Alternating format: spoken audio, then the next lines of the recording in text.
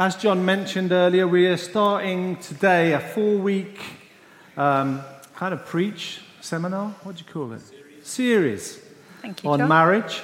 Kerry and I are up first. Yep. We're going to be getting into that. This really, guys, is for kind of everybody. If you're married, then hopefully this next 4 weeks will really enrich your marriage. If you're not married yet, then this is some pretty good advice when you are married. How to do things God's way. That's what we're talking about. And if you're single here today as well, we prayed for a lot of the young guys earlier on that, for people who they're kind of holding out for that partner, they're trusting God to bring along, that really that you would kind of know how to go about this thing called marriage, which is massive to God, right? He first miracle Jesus did was at a wedding. The last thing we read, some of the last things we read about in the book of Revelations is about a wedding feast. And all the way through Scripture, we're referred to as the bride of Christ, aren't we? That Jesus is returning for, right? And we're to be ready, aren't we, for his return? Which you could look at the stuff going on in the world at the moment, you could think that's pretty imminent. But just before we do, something really weird happened last night, which I am denied to share, but my wife keeps encouraging me to be more vulnerable. And it was about like 8:30 last night, and I was just preparing for the message, and we've got quite a bizarre scripture. Well, not bizarre. We're looking at 4 couples in the Old Testament, and we're looking at their marriages.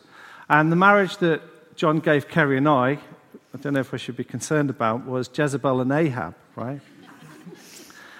But last night as I was prepping this and I was going over my message, this really crazy demonic thing came into the room, and it got to the stage that I actually struggled to pray it off. It was so tangible and so dark that I know that when those things happen, and they're very real things which happen, the thing to do is to warfare against them. But it was almost overpowering. I don't think I've ever experienced it so dark and so oppressive before I preached. In fact, I said to Kerry, I'm going to phone John and say, you'll have to find someone else to preach.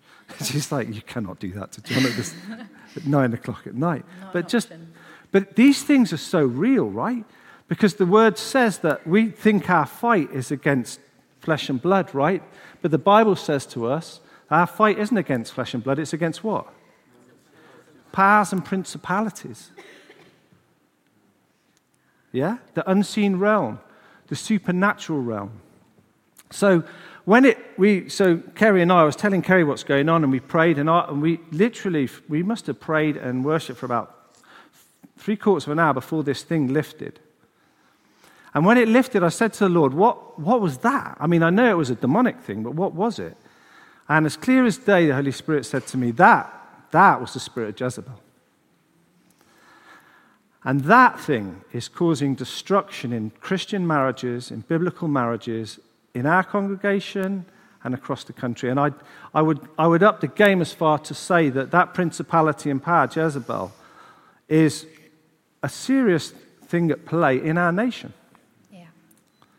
Because more and more, I think we can agree that the biblical Christian marriage is coming under some serious attack, right? The culture that we're living in now is, no, this isn't just the way it is, but it is the way God said it is. So I just thought, if it's all right with you guys, and I know it's not the usual, if we could maybe as a congregation, we could just warfare a little together. Is that all right? Are you good for that? So can I ask you to stand?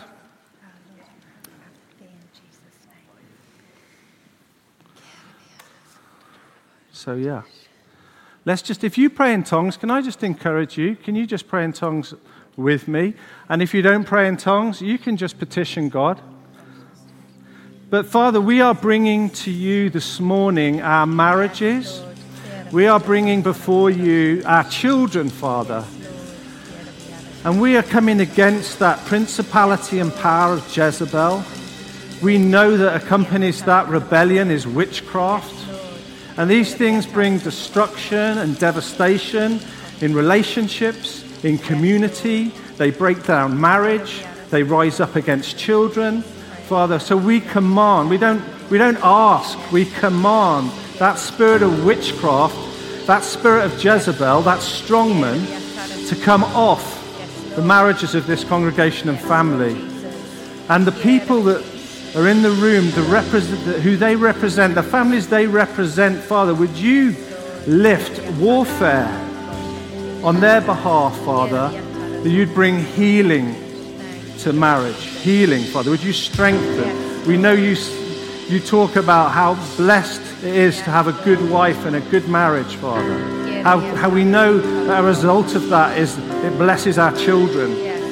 So we command that demonic entity off the marriages, off the relationships, and out of the homes of these people, of this family, in the name of Jesus Christ of Nazareth. And we remind you, Satan, that the blood of Jesus Christ is against you, against your works, against your powers, and against your principalities. In Jesus' name. Amen? Amen. Good job. Thank you. Take your seat.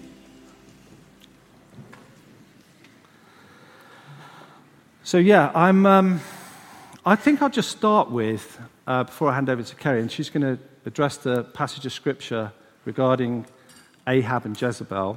But we're just going to put up the Scripture first. At the very beginning in Genesis, the very beginning, just after God had created Eve, God said this. And he's talking about marriage, and he said, for this reason, and this is God's outline. For this reason, a man shall leave his father and his mother and shall be joined to his wife, and they shall become one flesh. Which if you try and get your head around the scripture there, that's quite a bizarre thing to say, that two people become one, isn't it? I was reminded when I was just prepping the message of, Nicodemus, that the famous rabbi in Israel came to Jesus in the night and asked him, he wanted to ask him, Jesus has been going around and he's been talking about being born again, and he knew the teachers of the law were pretty much against Christ. And so he came to Jesus in the night and he says, how does someone get born again? I mean, how you can't enter back into your mother's womb. I mean, what's that about? And Jesus explained the spiritual nature of it to him. And it's very similar, I want to say very similar, with the whole coming together as one flesh. But this is what God says. A man's going to leave his family, and a wife is going to leave her family, and they're going to come together, and they're going to become one flesh. And this is God's plan for marriage. This is God's biblical plan outlined for marriage. That's it. And I know our culture at the moment might very much argue that, but I'm going with what God says over culture. So I think if we let culture start to dictate how we live our lives, we're going to be in trouble, right? Aren't we? One flesh. It's a supernatural thing to be one flesh. It's a supernatural thing. And this is why I think the number one teacher, when Kerry and I years ago, 20 years ago, whatever it was, when we were the youth leaders at a church in South Africa, we taught them this illustration about relationships, and they're talking about one day when they're married. And I remember the guys used to talk about this little triangle, and you had your wife and your husband at the bottom of the triangle, and at the top of the triangle is God. And as you traveled closer to God, you became closer to each other, right? That God's at the center of a healthy Christian biblical marriage. Because when God's at the center of the marriage, it's not about what I want or my wife wants. It's not about my way or her way. It's about God's way. Because we're secure in the fact that God knows best, right? We think sometimes we might know best. But God knows best, right, Lee? God knows best. Thanks. So that coming together as a one flesh, it's a supernatural thing. To have this amazing marriage with God at the midst is a supernatural thing. So to attain a good, godly, thriving, biblical marriage in a supernatural way as one flesh, aside from a supernatural God, I think it's almost impossible. I don't know how people do life without God.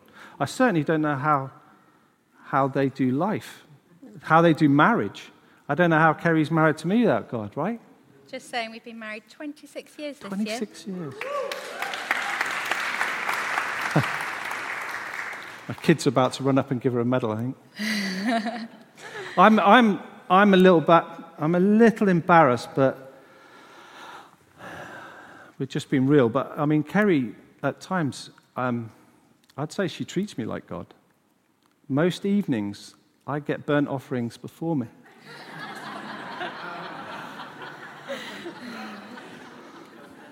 Anyway, to the scriptures. To the scriptures.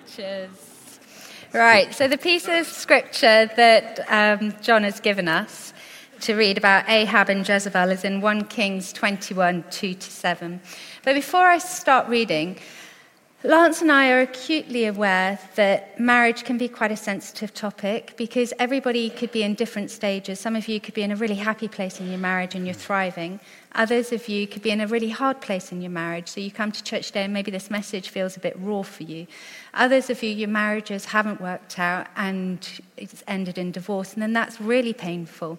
But what Lance and I share today, please let your hearts be open to what God wants to speak to you today, whatever season you are in your marriage and whatever the journey is. That was just on my heart to say that. So we're looking at Ahab and Jezebel. So Lance and I have been given what is an unhealthy marriage. So, as the slides are up, yeah. So Ahab spoke to Naboth, saying, "Give me your vineyard, so that I may have it for a garden of vegetables and herbs, because it is near my house. I will give you a better vineyard for it, or if you prefer, I will give you what it's worth in money." But Naboth said to Ahab, "The Lord forbid me that I should give you the inheritance of my fathers to you." So Ahab, already upset by the Lord's message, came into his house feeling more resentful and sullen because of what Naboth the Jezreelite had said to him. For he had said, "I will not give you the inheritance of my fathers." And he lay down on his bed and turned his face away his face, and would not eat any food. Then Jezebel, his wife, came in and asked him, "Why is your spirit so troubled that you have not eaten?" And he said to her, "Because I spoke to Naboth the Jezreelite and said to him, 'Give me your vineyard for money, or, if you prefer, I will give you another vineyard for it.' But he answered, 'I will not give you my vineyard.' Jezebel, his wife, said to him, 'Do you not reign over Israel? Get up, eat food, let your heart rejoice.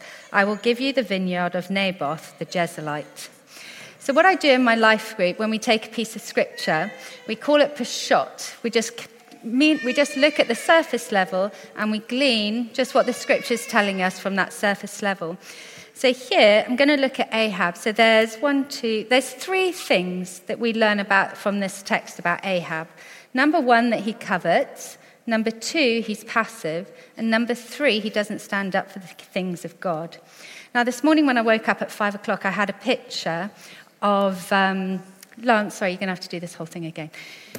So I had this picture that one of the characteristics of Ahab is it causes you to be passive and to stand and not stand up and walk in your authority or lead like God wants you to. And I had a picture for you men in the church of your shoulders humped forwards. Okay? And I felt today God saying he wants you to posture yourself. He wants you to stand up, put your shoulders back, lift up your head. It's time to take a stand and posture yourself and lead how God has ordained you to lead in your marriage. Because when passivity comes in, that led Ahab not to lead in the things of the Lord. He let his wife come in and completely influence him, to the extent that idolatry ran amok through the whole of Israel. We drop into a point in history where Israel has been split up into two kingdoms after the reign of Solomon. And Ahab is the 8th king to reign. But it said Ahab did more evil in the Lord's sight than any other king. So with that passivity, he walked in passivity with his wife, married this foreign wife, invited her into his home. He didn't instruct her in the ways of the Lord. He let her influence Baal worship throughout the whole of the land. He didn't stand up for the things of God. When he went to Naboth, and Naboth said, I will not give you my land. He wasn't being rude. Naboth was responding to a Mosaic law that said, when you inherit ancestral land, you don't pass it from one tribe to another. So he wasn't being rude or disrespectful, but Ahab was used to getting what he wanted, and so he just retreated and sulked. It is time to stand up. You need to lead in your home and teach your children and your families the things of God. That's where it starts. If we don't start there, then we're not going to be leading out in the workplace where God is calling us to share the gospel and lead out into the world. With that, Ahab is also tolerant. So Jezebel comes in and says, what's going on? Are you just not the king? And then she says that she's going to go off and sort out the problem. Now, Ahab's tolerant, so that's another characteristic of Ahab, is that he doesn't stand up to the things of his wife. He doesn't say, you know what, that's not your job to do, leave it to me. He just says nothing and lets her go. So those are three things there to pull out. Oh, actually, the one I did forget to mention is covetousness. This is actually quite a key thing. So we learn from the text that Ahab has got two palaces. And he's at the moment residing in his winter palace. And as if not having two palaces is enough, he then looks at the vineyard of Naboth and thinks, I really desire that. And he obviously gets really upset when he doesn't get it. But the thing is, when we start to look at what other people have and we don't have it and we covet, that puts us into a real place of discontentment, and that's not where God wants us to sit. If we start looking like, oh, that person's got a better car, that person's got a better marriage, look how well they get on, we don't get on that well, then we start, instead of keeping our eyes on the Lord, we're looking down, and then we sit in that place of discontentment, and that's not where God wants us to be. So those are just a few things there to pull out about Ahab. Now, if we look at Jezebel, two things we can say about Jezebel is that she is controlling and that she is belittling. And wives, we are not called to try and control our husband. It's not about power, it's about position, and there's a position that we sit within marriage. So Lance and I have this thing in our marriage where if we are looking at making a decision, or say, for instance, I feel God says something to me, and I go to Lance, and Lance disagrees, then my trust is in God, not in Lance. So I turn around and I go and I pray to God that he will change Lance's heart, that if what I'm sensing is correct, he'll speak to Lance and change Lance's mind. If he doesn't, then I know that I didn't hear from God and we move on. But 9 times out of 10, you do change your heart. Just have to say. But I don't need... It's a sneaky move. Sneaky move. But the whole point is, Lance and I don't have to go head to head. I don't need to force Lance to do anything because my trust is in God, not in Lance. Okay, the next thing, which is really important, is Jezebel belittles. She says to her husband, really, King of Israel, you couldn't pull that off? Loser. Now, the thing is, women, we are called to encourage our husbands. Okay, Jezebel will make a strong person weaker and a weak person weaker by belittling and character assassinating with her words. Okay, my heart as a wife for Lance is to see Lance fulfill everything that God has got for him. Okay, and I do that by encouraging him, by speaking life over him. And one of the things when we first got married, God said to me to wait on a word for Lance, like a prophetic picture, for what God has called this man to do. And God gave me a picture, and that is something that I pray over Lance, because the best place for me to be is when my husband is fulfilling what God has called him to do, and my role as a wife is to help him to fulfill what God has got him to do. One of the other books that has probably been the most influential in my life, apart from the Bible, is a book called The Power of a Praying Wife. So when I see Lance struggling, when the enemy is coming against his mind, I go to my prayer that says to pray for his mind, and I pray that over him. If I see that we're struggling in our finances, my trust isn't in Lance for finances, it's in God. So I go and pray for him out of my book. Wherever I see we're struggling, that is my go-to and one of the foundations for our marriage. And I highly recommend ladies to get that book. Let me just see where we are. But, okay, so those are just a few things that we can pull out from the text. But what's really interesting here is if you pull up, I think it's slide 4, okay, I'm going to read from 1 Kings 21:17-19, which says, yeah, it's up there. Right. The word of the Lord came to Elisha the Tishbite, saying, "Arise, go down to meet Ahab, king of Israel, who is in Samaria. Behold, he is in the vineyard of Naboth, where he has gone to take possession of it. You shall speak to him, saying, Thus says the Lord, have you murdered?" I want you to just note that. Have you, Ahab, murdered and also taken possession of the victim's property? And you shall speak to him, saying, Thus says the Lord, in the place where dogs licked up the blood of Naboth, dogs will lick up your blood as well. Ahab was completely passive and tolerant. He didn't go and commit the murder of Naboth. He sulked in bed while his wife went off and made a plan. It was Jezebel that went and murdered Naboth. But who does God attribute the blame to? Exactly. God attributes the actions of Jezebel to Ahab. So what this tells us is that there's an order in marriage. Boom. Yes, there is an order. So, and I think the order that God put in the scriptures, which I'll talk about in a minute, again in our kind of culture, in our maybe, well, I wouldn't just say it's in England, in pretty much in the world now, is we have to remember a lot of God's principles, statutes, orders, how we do things are very different. And I've seen, and I think this is a key thing, what Kerry was touching on, is when you hear about wives submitting, we're all of a sudden like, well, hold on a minute, we don't have to submit to anyone, right? Because why would we? But we submit to God, right? We submitted our lives to Christ. That's why we're Jesus followers. And the reason we submitted to Christ was because everyone who came to the revelation that life's better doing it God's way, right? Isn't it? And so what we're saying is, and I'll put this to you, I would suggest that marriage is way better doing it God's way too. The alternative is what? God's way is going to always come out trumps. Let's just quickly look at the scripture. Now, this is God's order. It's a popular scripture. That's why you hear it often.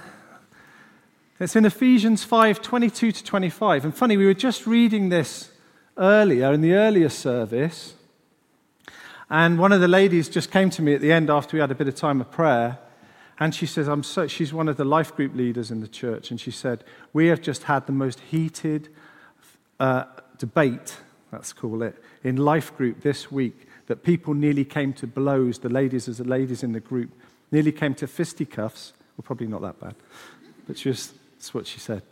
They were talking about this very thing about, do wives have to submit to husbands? And then the argument came about that, well, that was in those days, but nowadays things have changed, right? Or wrong? Or right? What are we saying? God's ways are the same today, they're the same yesterday, and they're the same tomorrow. That's what the word tells us, right? That the plans that God has set out from the very beginning in Genesis, and then you go a few thousand years later, and here we are in Ephesians. God didn't say, well, the culture 3,000 years ago was different then, so now we're going to change it now. No, we see that 3,000 odd years on in Ephesians, we're saying the same thing. And the same applies today. God doesn't change. Community might change. Culture might change. Governments change. But God doesn't change. So it says this, wives, be subject to your own husbands as a service to the Lord. For the husband is head of the wife, as Christ is head of the church, himself being the Savior of the body. But as the church is subject to Christ, so also wives should be subject to their husbands in everything, respecting both their position as protector and their responsibility to God as head of the house. I just want to highlight this. When the scriptures say respect, this is in the Amplified, it's expanded. When it says respecting both their position as protector and their responsibility to God as head of the house, it's really important to note that what we're talking about, it's not a domineering, controlling, I'm some manipulative husband who wants my own way, so now you need to submit. No, it's not about power, it's about position. And when we read it in the scriptures, that's exactly what it says. It's not about power, it's about position. You be the woman of God that you're called to be, and I'll be the man of God that I'm called to be, or will try to be, right? That I'm called to be a man in the home, and Kerry's called to be a woman of the home. And the conflict, often we see, and we see it in the whole text with Jezebel and Ahab, is Jezebel isn't happy not to be head of the home. In fact, Jezebel wants her own way, and she's going to do whatever she needs to do to get her own way. Manipulate, belittle, break down, whatever. But the whole thing's out of whack. And as a result of, you can read for yourselves at home, it's disastrous. Back to the scripture. But it's a position thing, right? I'm not saying, because I'll be in big trouble. I'm not saying, wives, submit your husband, as regards to a power thing. It's purely a position thing. Because the best place for my wife is in the position God's called her to be, right? Would you agree? Yes. And the best place for me is in the position God's called me to be. And I would go on to say the best place for our children is when we're functioning in the positions God placed us in. And for their children, and for their children. That's why the scriptures talk about the minute that a couple comes to Christ and they start doing things God's way, it brings how many years of blessing on the generations? That's right. So let's get back to scripture. Do you want to add something? No, I'm just saying that we are short on time. Yeah. Colossians? Ephesians. Okay, here we go. So this is just back up one. There we go. Respecting both the position as protector and the responsibility of God as head of the house. Husbands, here's the husbands bit. Okay, everyone's gone quiet now. Okay, bear with me, we're getting onto the husbands, all right? There's a few ladies not in the husband though. What are you talking about? Respecting both the position. Husbands, love your wives. Seek the highest good for her and surround her with caring, unselfish love. Unselfish love. Just as Christ also loved the church and gave himself up for her. That's what we're called to do, guys. Seek the highest good for her and surround her with caring, unselfish love. Can I have the next scripture? It says the same in Colossians. Slightly different.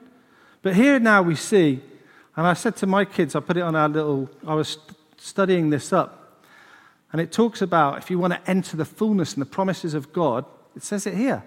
It says, wives, be subject to your husbands out of respect for their position that God's put them in, as protector and their accountability to God, as it's proper and fitting in the Lord. Husbands, love your wives with an affectionate, sympathetic, selfless love that always seeks the best for them, and do not be embittered or resentful toward them because of the responsibilities of marriage. And it says this, children, obey your parents as God's representatives in all things, for this attitude of respect and obedience is well-pleasing to the Lord. My daughter's smiling at me. And will bring you God's promised blessings. This is the order. This is it laid out. This is God's plan for marriage. This is the biblical plan for marriage. This leads to God's blessing. This leads to an enriched marriage. We were listening to, I'm going to do that. We were listening to Francis Chan this week. He did a marriage seminar. And it was really cool for me because he He used the scripture, and he said, and it's in Matthew 6:33, and this was their kind of overarching scripture for them as a married couple. And it's when Jesus says this, and he's talking about marriage, and he called his seminar Marriage on a Mission. He said, because if you're married, you're one flesh and you're on a mission together.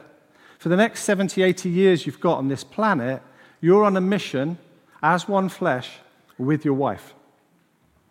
And in Matthew 6:33 it says this, first seek the kingdom of God and his righteousness.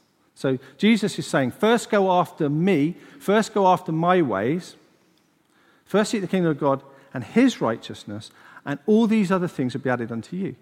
And Francis was explaining to the church there that through the obedience and seeking of Jesus in all things in the marriage, all the other things that typically in marriage we'd concern ourselves with, Jesus says, you don't need to worry about those things. You just need to seek my kingdom. And in seeking me and my kingdom, my governance, all the things that you would normally, what the non-Jesus seeking people would worry about, you don't have to worry about. Because I'm promising you, when you go after me first, I'll take care of the rest. That's a great place to live from, right? And you're wondering why I got 2 planks in my hand. Is the Jewish rabbis in Jesus' day, and still, teach the success to marriage is like 2 planks. And the 2 planks are representative of the husband and wife, right? And they're there to support each other and hold each other up. It collapsed the first time I did it. Not one lording it over the other, but through supporting one another in a godly way with godly principles, the marriage works the best it could work. Amen?